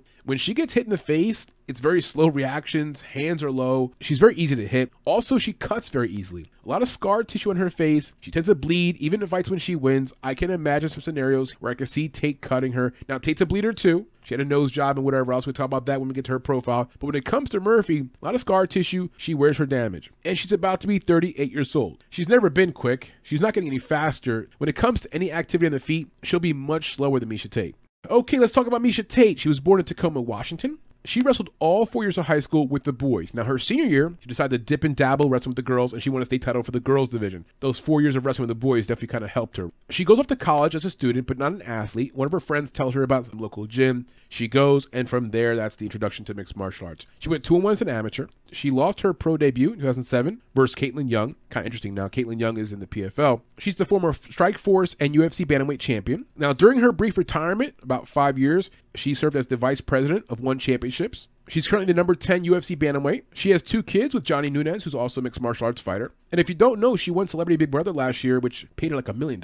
Now, her recent opponents, she fought Caitlin Vieira last year, lost the fight by decision. She was a minus 110 pickup in that fight. I thought she won. I will say this, though. She didn't dominate any part of the fight. It was very close. It could have gone either way. Her prior fight, the first fight after retirement, Marianne Renault, she wins by a round 3 TKO. A nice-looking win on paper, a minus 180 favorite, gets the job done, her first fight back from retirement, but that was Renault's retirement fight. Good win on paper for Miesha Tate, but it was kind of a gimme. Now, going back 6 years ago, her last fight in the UFC before she retired against Raquel Pennington, she was a minus 135 favorite. She lost the fight. Afterwards, she retires for 5 years. She was worn out. She talked about being in a toxic relationship and just needing a change of things. She's 1-1 since she came back. I think Lauren Murphy, in my humble opinion, is not in the same level as Miesha Tate. Even Miesha Tate not her best. Even Miesha Tate being hurt. Even Miesha Tate older, which she's not here. She's actually younger. She should beat Lauren Murphy every which shape or form. Now, what's to like about the way Miesha Tate fights? Number 1, she has championship level experience. She has multiple belts in different promotions. She has a winning attitude. Man, she won on Big Brother. She's won in the Octagon. She won state championship in high school for wrestling. She's a tough, very gritty person. She's a very balanced fighter. On the feet, okay. On the ground, she'll have a technical advantage over Lauren Murphy. And I believe the fight gets to the ground at some point. On the feet, she should have a speed advantage over Lauren Murphy.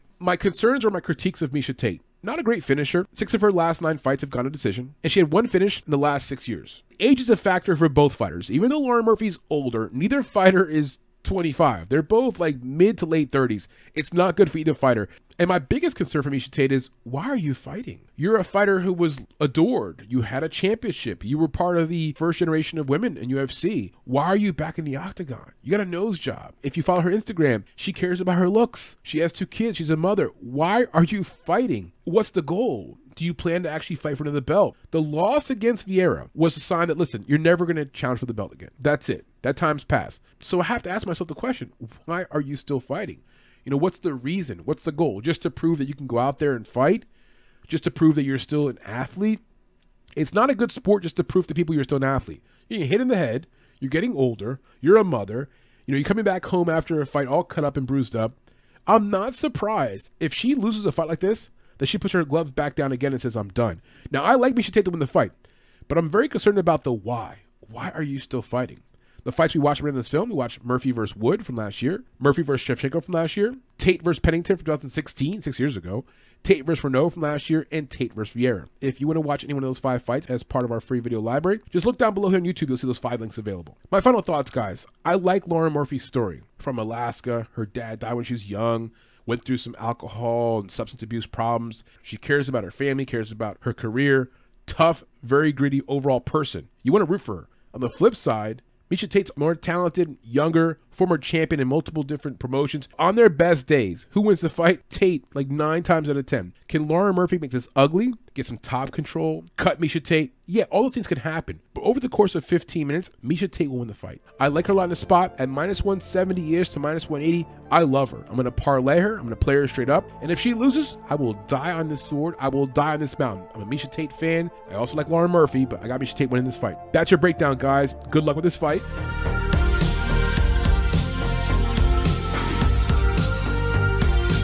Moving up the main card, we have a featherweight bout at 145 pounds between the American fighter Shane Hurricane Burgos and Charles Air Jourdain from Quebec, Canada. Jourdain is 13-4-1 overall, 3-1-1 in his last 5 fights. A dog here, though, at plus 160, plus 150 in the main line. A little surprised by that. This, to me, is a legit pick'em fight, but I would have think that Charles Air Jourdain, with the recent hype, the way he fights, would have been favored. But anyway, nonetheless, he's a slight dog here. He's 26 years old, 5'9" in height with a 69-inch reach, and he trains out of Academia Pro Star MMA. As for Shane Burgos, he's 14-3 overall, 3-2 in his last 5 fights. Favorite here at minus 190 to minus 200. As we mentioned before, he hails from New York, 31 years old, 5'11" in height with a 75.5-inch reach, and he trains out of Tiger Schulman's Mixed Martial Arts.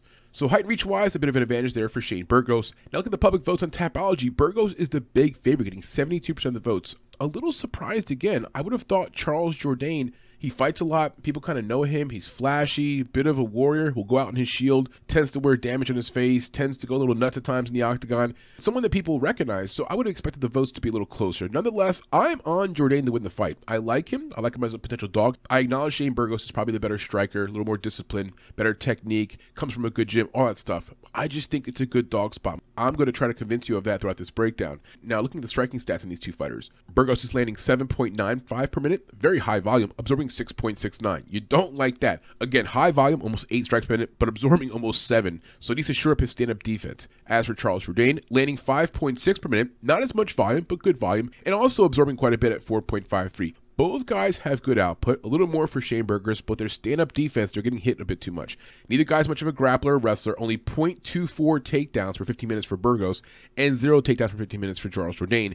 As for takedown defense, 91% for Burgos and 46% for Charles Jourdain. I imagine most of this fight's on the feet. Maybe someone gets knocked down, so someone jumps on top of the other guy, but most, if not the entire fight, should be on the feet.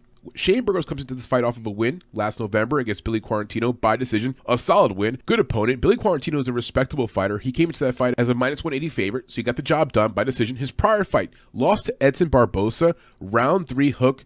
A very weird knockout. If you want to see something that's really sketchy, he gets hit and then has like a delayed reaction and eventually falls back to the ground. A very weird situation. His prior fight, Josh Emmett, lost that fight by decision. So 2 of his last 3 fights he's lost, but good fighters. Prior to that, he beat Makwan Americani, round 3 TKO. He also won by split decision over Cub Swanson. So he's got some good names in his resume. He's fought some pretty good guys. Also lost good guys. He also has a loss against Calvin Kattar, round 3 TKO. If you're going to point to a concern with Shane Burgos, it's the chin. It's not that he doesn't have a good chin. It's that we're not sure if he's chinny. Against Charles Jourdain, who's a very violent striker, who can TKO just about anyone, who has okay power in the hands, but a lot of power in his legs, it could be a problem at some point. I think the path to victory for Charles Jourdain needs to involve him either knocking down Shane Burgos at some point in this fight, maybe TKOing him, or at the very least having those highlight moments in the fight where he shows the judges that I'm the one landing the better punches. Burgos went 5-0-1 as an amateur. He went pro in 2013. He signed to the UFC in 2016. He fought in CFFC and XFE before the UFC. His most notable wins are against guys like Cub Swanson, Charles Rosa, Makwan Americani, and Billy Quarantino. I'm not really sure where to put Shane Burgos on my scale. He's above average, yes, but there's like something still there that I'm not sure about. I don't know why I'm not sure of the guy. Heck, I'm from New York. I should be backing him more in this fight. But something just tells me that the craziness of Charles Jourdain, that X factor, is going to make it a little tough for him.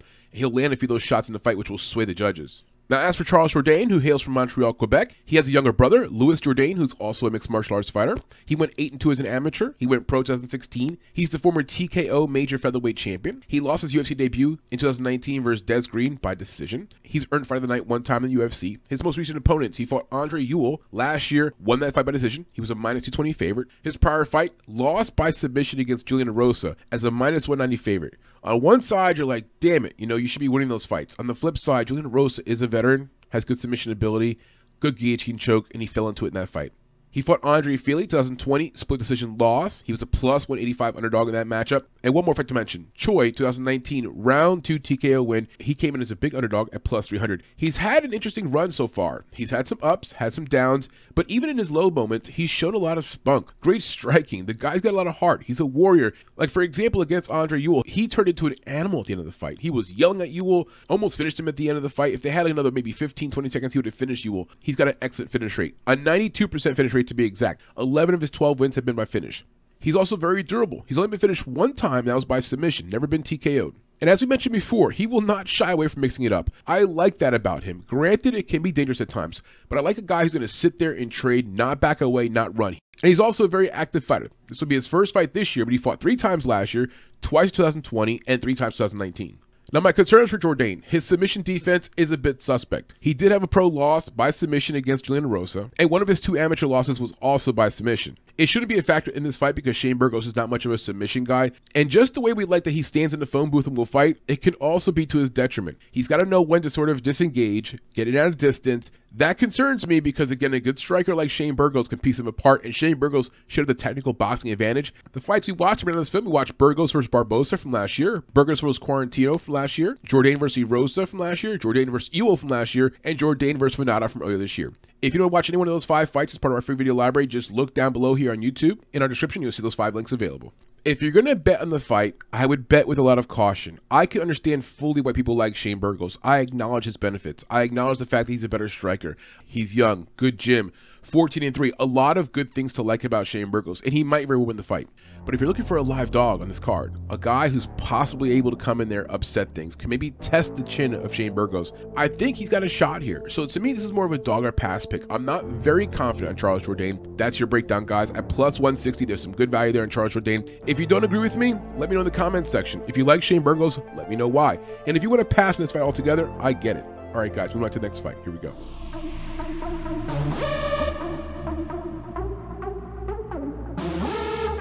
Moving up the main card, next fight's going to be a flyweight battle at 125 pounds between Matt Schnell, who hails from Shreveport, Louisiana, and Sumudaerji, just one name, like Madonna or Prince, just Sumudaerji. He goes by the Tibetan Eagle. He hails from China. 16-4 overall, 3-2 in his last 5 fights. A favorite here at -250 range. 26 years old, 5'8" in height with a 72-inch reach, and he trains out of Embo Fight Club. As for Matt Danger Schnell, 15-7 overall, 2-3 in his last 5 fights. A dog here at +200. 32 years old, 5'8" in height with a 70-inch reach, and he trains out of American Top Team. Both guys are out of very good gyms, same height at 5'8", and about a 2-inch reach advantage for Sumudaerji. The numbers coming in on Tapology suggest that Sumudaerji is the rightful favorite. 81% of the votes coming in for Sumudaerji, only 19% for Schnell. This will be a very basic breakdown, guys. I didn't do a deep dive because I have a little bit of pre-knowledge about both fighters, and I'm very high on Sumudaerji. I agree with the line. I think he chin-checks Schnell, and if he doesn't chin-check him, I think he walks away easily with a decision. I have him as one of my most confident picks in the card on the money line straight up. Now, looking at striking stats in these two guys, Schnell's landing 4.26 per minute, absorbing 4.23. Decent volume, but not a great ratio. As for Sumudaerji, landing 4.49 per minute, almost the same volume, but absorbing 2.19. Better stand-up defense. As for takedown offense, neither guy's much of a grappler or wrestler, only averaging about 0.4 takedowns per 15 minutes for both fighters. For takedown defense, 77% for Sumudaerji and 50% for Matt Schnell.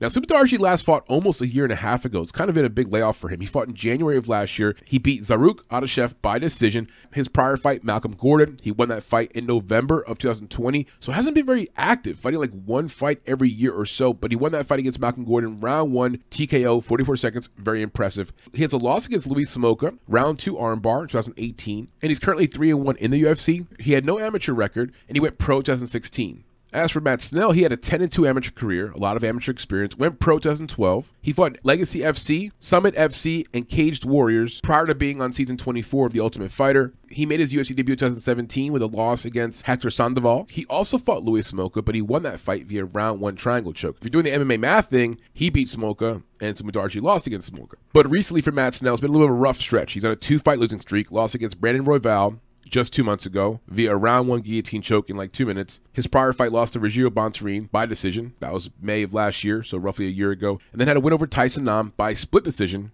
Prior fight before that lost to Alexandre Pantoja, round 1 KO. He could literally be here on a 3-fight losing streak. And I believe he's coming against a guy like Subadarji who's just kind of hitting his stride. Younger, needs to be more active, yes, but a guy who's got a lot of potential. A guy that I think his arrow's pointing up, where Matt Schnell, he's kind of like idling right now. He's at the peak of his game, I believe. The first prop I would look at for this fight would be Subadarji by TKO. The problem is all the meat on that bone has been chewed off. It's minus 110 right now. You got a pick 'em price for him to win by TKO. Now Subadarji by round 1 TKO, that's only plus 320. Clearly the books feel like Matt Schnell's chin is a bit suspect, and at some point Subadarji's going to test it. The most popular way I'll bet this fight is most likely having Subadarji in a few parlays. Hopefully I don't over parlay him, and hopefully he doesn't let me down. I just feel like right now this guy is on a different trajectory than Matt Schnell. For Matt Schnell, a good wrestler, a good athlete, but again, I think he's kind of peaked. At minus 250, I'm taking me a tunk of Subadarji as a parlay piece and one of my most confident picks on the card. That's your breakdown, guys. Moving on to the next fight.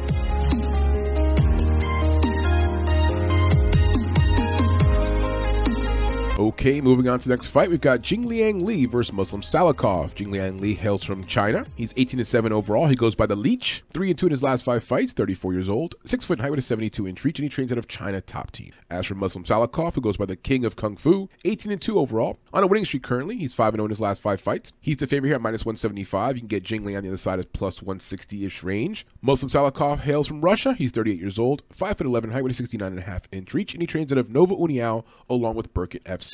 There'll be about a 3-inch reach advantage there for Li and about a 1-inch height advantage for Li. As for the numbers on Tapology, Salikhov is the public favorite, getting 67% of the votes. I'm on Jingliang Li. I was not very impressed with Muslim Salikhov's last fight especially. My eyes are telling me he's slowing down. Cardio wasn't great. I feel like if he gets into a drag-it-out fight that's kind of tough that Jingliang Li can cause, I think he's going to be in the short end of the stick. Muslim Salikhov, 3-4 years ago in his prime, yeah, and his record's very impressive, but doesn't fight very often and is showing all the telltale signs of a guy who's getting older. I think Jingliang Li can give him some problems. He has a youth advantage, athletic advantage, and cardio advantage.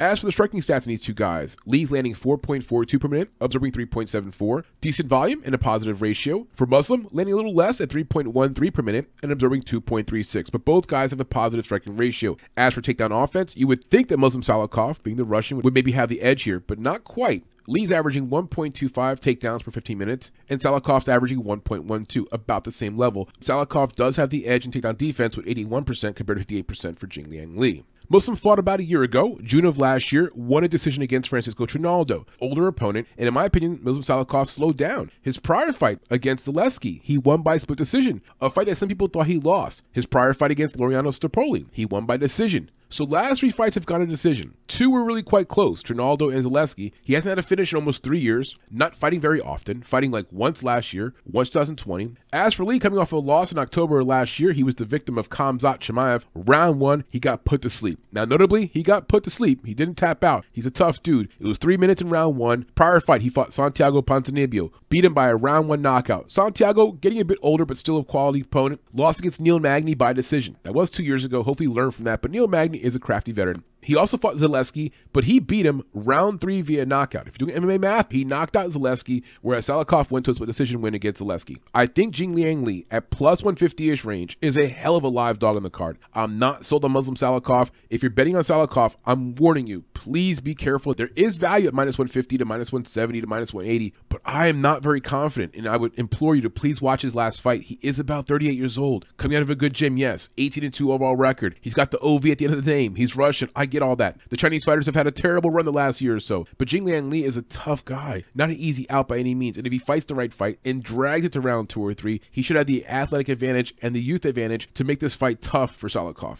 The props I like for this fight, the fight not going to decision is -110. I'm a little torn though. I can see the fight dragging out to round 3. I can see Salikhov getting some control time. I can see Jingliang Li getting tired himself and not throwing accurate punches, and Muslim Salikhov being able to drag the fight out himself. So I'm not confident in this spot, but I think at some point we see a finish. Now, Muslim Salikhov by decision, that's +150, and that tells me the books fully anticipate that he goes to decision. He's -180 to win outright on the money line, and he's +150 to win by decision. Now, to win by TKO for Jingliang Li, just to win TKO anytime, is +350. I wish it was more valuable, but it's probably priced about correctly. Now, a round 2 TKO for Li is +1300, and a round 3 TKO for Li is +1700. I'll play both those props, like something small, like maybe like 10-15 bucks. My thinking there is that if Salikhov does tire, and I think he's getting older and showing cheeks in the armor, and cardio is one of them, that maybe we get to round 2 or 3 and fatigue becomes such an issue where he balls up, covers up. It doesn't get knocked out, like hurt knocked out, but more just has to cover up and can't return fire. I see Jingliang Li being like a crazy monkey on top of him, landing a bunch of strikes. So those round 2, round 3 TKO props for Jingliang Li, I'll sprinkle those.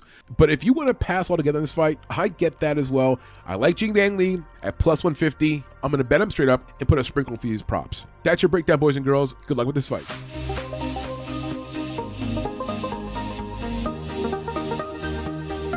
Moving up the card, we're at the co-main event. We've got a women's bout in the strawweight division at 115 pounds between Michelle Waterson, who goes by the Karate Hottie, and Amanda Lemos, the Brazilian fighter who goes by Amandina. I'm not sure what Amandina means, but it sounds like some kind of version of Amanda, maybe Little Amanda or Sweet Amanda, something like that. I'm not sure, just guessing.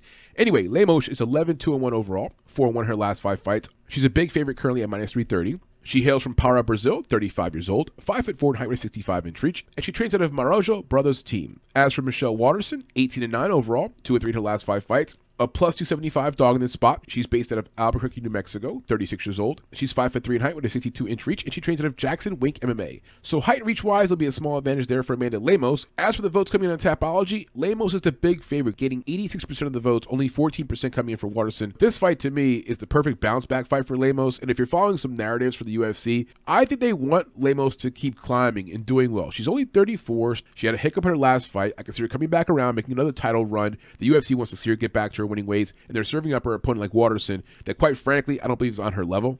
As for the striking stats in these two fighters, Waterson's landing 3.57 per minute, absorbing 4.13. Okay volume, but a negative striking ratio. As for Lemos, landing 5.14, a little more volume, absorbing 4.42. So neither fighter has great stand-up defense, and if you watch them both fight, for the case of Lemos, she throws some bombs, but she leaves her head wide open. In the case of Waterson, nice kicking game, but again, hands drop down, she also leaves herself wide open. For takedown offense, 1.40 takedowns per 15 minutes for Waterson, compared to 1.22 for Lemos. Both fighters are averaging about a takedown per fight. If Michelle Waterson has a chance in this fight, here's an area where she has to exploit. She needs to get down Lemos at least once or twice in this fight, get some control time, slow things down, get Lemos off of her feet where she's most dangerous. Now, as for takedown defense, Lemos is pretty good at that, 88% to be exact, and 67% for Michelle Waterson. Michelle Waterson's last fight was about a year ago against Marina Rodriguez. Marina's very hot right now, so a quality loss. Her prior fight, a split decision win over Angela Hill, and of course, they both had wins by split decision over Angela Hill. Poor Angela.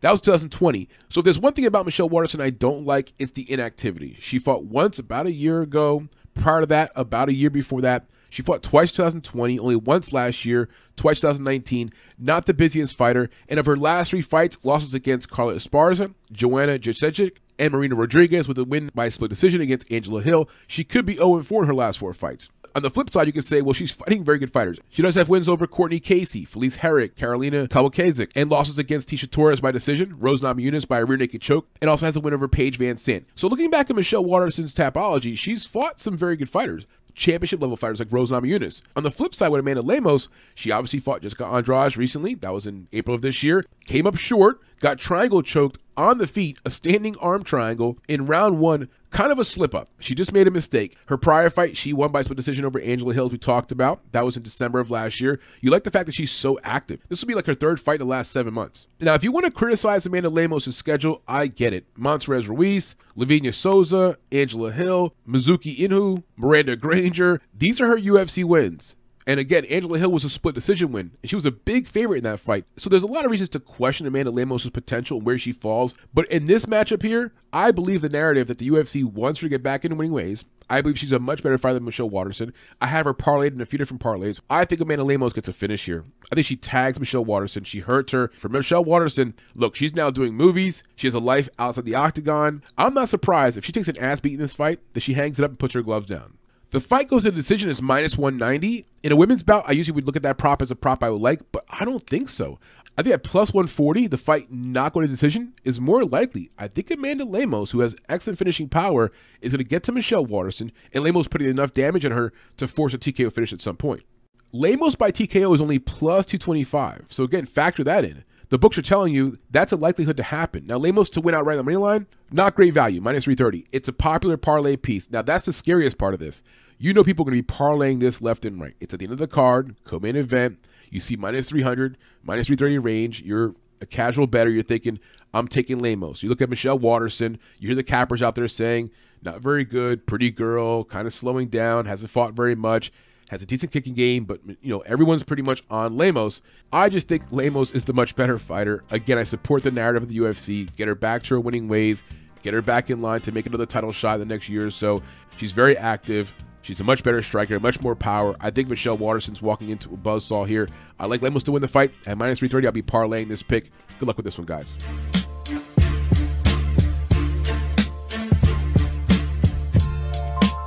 And we're up to the main event. It's a featherweight bout, 145 pounds, between Brian T. City Ortega and Yair El Pantera Rodriguez. Rodriguez hails from Mexico. He's currently based out of Chicago, Illinois, 13-3 overall, 2-2-1 in his last 5 fights. He's a dog here at plus 155 on the money line. 29 years old, 5'11" in height with a 71-inch reach, and he trains at a VFS Academy, which is an excellent gym down in Mexico. As for T City, he's 15-2 overall, 3-2 in his last 5 fights, a favorite here at minus 180 on the money line. He's out of Torrance, California, 31 years old, 5'8" height with a 69-inch reach, and he trains at a Black House MMA. As for the public votes on Tapology, Ortega is the favorite, getting 70% of the votes. I agree. I think Yair Rodriguez has a shot, but I think the smart money here is on Ortega. Looking at the striking stats in these two fighters, Brian Ortega is landing 4.15 per minute, absorbing 6.69. At first glance, that's not a good ratio. Obviously, it's a negative ratio, and he's absorbing a lot of shots. Unfortunately, he's been in a few wars. The Volkanovski fight comes to mind. He absorbed a lot of punches in this fight. As for Rodriguez, landing 4.65 per minute, absorbing 4.09.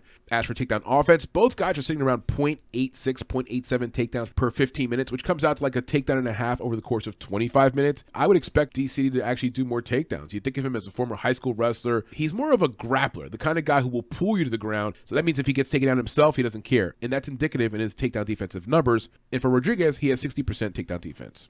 Now let's talk about Brian Ortega's recent fights. He fought Alexander Volkanovski in September of last year. If you didn't watch the fight, you probably have heard about it. It was a damn war. He had some moments in the fight. I mean, heck, he almost submitted Alexander Volkanovski. He had the guy's head turning purple, blue, whatever. But man, he took a fucking beating in that fight. The kind of beating that could be life-changing or career-altering. I hope that's not the case. I hope we don't see him come in here and have like concussion syndrome and get knocked out or something.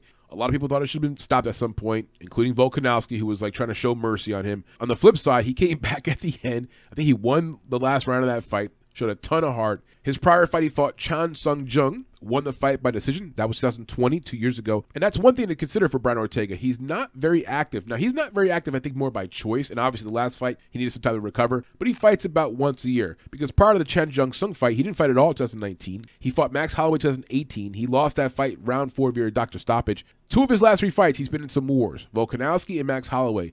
That, again, is a big concern. He's got win over Frankie Edgar 2018 via round 1 knockout. Beat Cub Swanson 2017 via round 2 guillotine choke. Has win over Renato Moicano 2017. And also has a win over Clay Guida. You know, these are decent opponents, but against elite level guys. Against the champion, Alexander Volkanovski.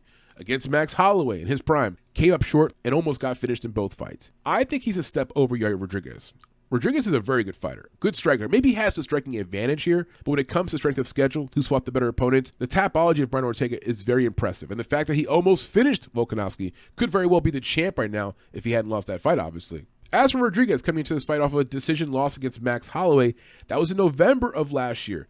A great fight. a fight that some people actually thought he won. He busted up Holloway, put a hurting on him. He got an L that night, but his stock rose because he fought a great fight and went toe-to-toe with a guy that we all respected, Max Holloway. His prior fight was almost 3 years ago. Jeremy Stephens won the fight by decision, and that was a rematch. He had fought Jeremy Stephens prior to that in 2019. There was an accidental eye gouge, whatever. They rematched it. He won by decision. He also fought Chan Sung Jung as well, had a round 5 TKO win over him. He lost to Frankie Edgar, so here we're doing some MMA math now. Brian Ortega beat Frankie Edgar, and Frankie Edgar beat Yair Rodriguez. He has wins over BJ Penn, Alex Caceres, Andre Fili, Dan Hooker, Charles Rosa. So quality names. Again, names you recognize. Comparing them side by side, experience-wise, you got 15-2 compared to 13-3, almost the same amount of fights. Both guys are very smart fighters. Good camps, good coaches. They know what they're good at, and they know how to survive when they get hurt. As for cardio, also very similar. Both guys have excellent cardio. Rodriguez against Holloway, he had high output to the very end of the fight. As for Ortega, I'll never question his cardio or his heart. He was pretty much dead against Volkanovski. His soul came back into his body, and he kept fighting. So that guy's got tremendous cardio. When it comes to finishing ability, Rodriguez has some punching power. Ortega can take a punch, though, man. He's been there with Volkanovski. He's been there with tough guys. So when it comes to finishing ability, I give an edge to Ortega because of the submission ability. Rodriguez has an advantage in the striking department. He's the more technical striker, more volume. And as for grappling, there'll be a big advantage there for Brian Ortega. Even though his takedown offense is not amazing, he's crafty. He'll backpack. He'll try to get standing guillotine chokes. He'll pull guard. He'll find a way to get the fight to the ground. Now, some props I like for this fight. The fight going the distance. It is a 5-round fight. Both guys have shown some durability. Both guys have a lot of heart, a lot of chin. That sitting right now currently at plus 100. I'm not sure I'm going to play it, but I just want to put it out there. I think the fight does go the full distance. A submission win by Ortega anytime is plus 250. Not going to play it. There's obviously some value there, but I think there's better value in some other props we'll talk about. Ortega to win by decision is also plus 250. So either him to win by decision or submission is plus 250. For Rodriguez to win by decision is plus 300. So if you're going with the idea the fight goes the full distance, those are some props to consider. Now the fight ends in round 4 for Rodriguez, which means he gets to finish in round 4, is plus 2,800. For Rodriguez to get a win in round 5 is plus 3,400. My thinking is pretty simple there. If Ortega gets beat up again, something similar in the way that he got beat up against Volkanovski, and starts getting pieced apart, and we get into like a late round 4, round 5, I don't think the world of mixed martial arts can handle seeing him get murdered again. The referee coming into this fight already knows the protocol with him. He's not going to give up. His corner's not going to throw the towel in. And you could argue in the fight against Volkanovski, there were times in that fight where he should have been called out. For example, when he's laying on his back between rounds and his corner comes out and like actually has to pick his ass up, that should have been called at that point. If we get to a scenario in round 4 or 5 where it's super ugly and you've got Rodriguez putting a lot of pressure on him, landing a lot of shots, and you see Ortega getting hurt, so I can see the fight getting stopped. So round 4 or round 5, those props for Yair Rodriguez, I'm playing both of them. Other props to consider. The fight going over 2.5 rounds is minus 190. You know, it's a little chalky, but I like that prop. This fight's a 5-round fight. Both guys are very durable. A round 3 submission win for Ortega is plus 1,700. A round 4 submission win for Ortega is plus 2,600. And a round 5 submission win for Ortega is plus 3,200. Simple thinking here, guys. Submission attacks are like Novocaine. They may not work right away, but over time they start to work. And look back at his last fight. Ortega got his ass beat for most of the fight, but late in the fight, he had some opportunities to submit Volkanovski. He got close. Is Yair Rodriguez's submission defense as good as Volkanovski? I don't know. We're going to find out. But I can see the fight getting late. And as it gets late, get some blood, get some fatigue, Ortega finds himself in a good spot. If Rodriguez makes one small position mistake, he could give up his back or something. And so those round 3, round 4, round 5 submission props for Ortega, I'm playing those last 3 rounds.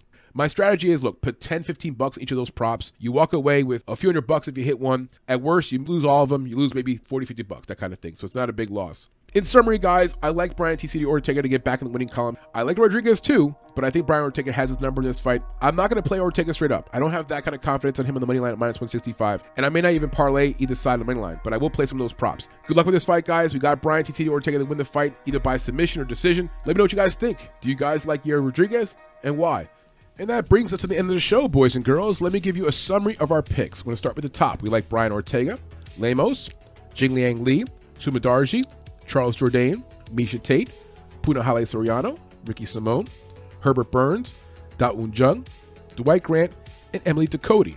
The fights we'll be looking to parlay, the ones we have the most confidence in. On the prelim card, Punahele Soriano and Emily Ducote. On the main card, Miesha Tate, Sumadarji, and Amanda Lemos. Now, the underdogs that we like in this card. On the main card, we like Jingliang Li at plus 155 and Charles Jourdain at plus 160. On the prelim card, we like a few dogs. Ricky Simon at plus 135, Herbert Burns at plus 145, and Da Un Jung at plus 120. I also want to acknowledge that if you want to look for one more dog on the prelim card, Dustin Stolfus at plus 140 against Dwight Grant. We picked Dwight Grant in our breakdown, but it's not a spot we're very confident in. And just a reminder again, it's an 11 a.m. start time on Saturday. So if you're like West Coast, oh my God, that's like 8 o'clock in the morning.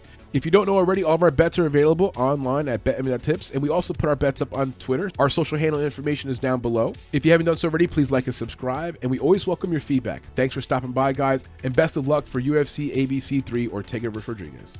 Deuces.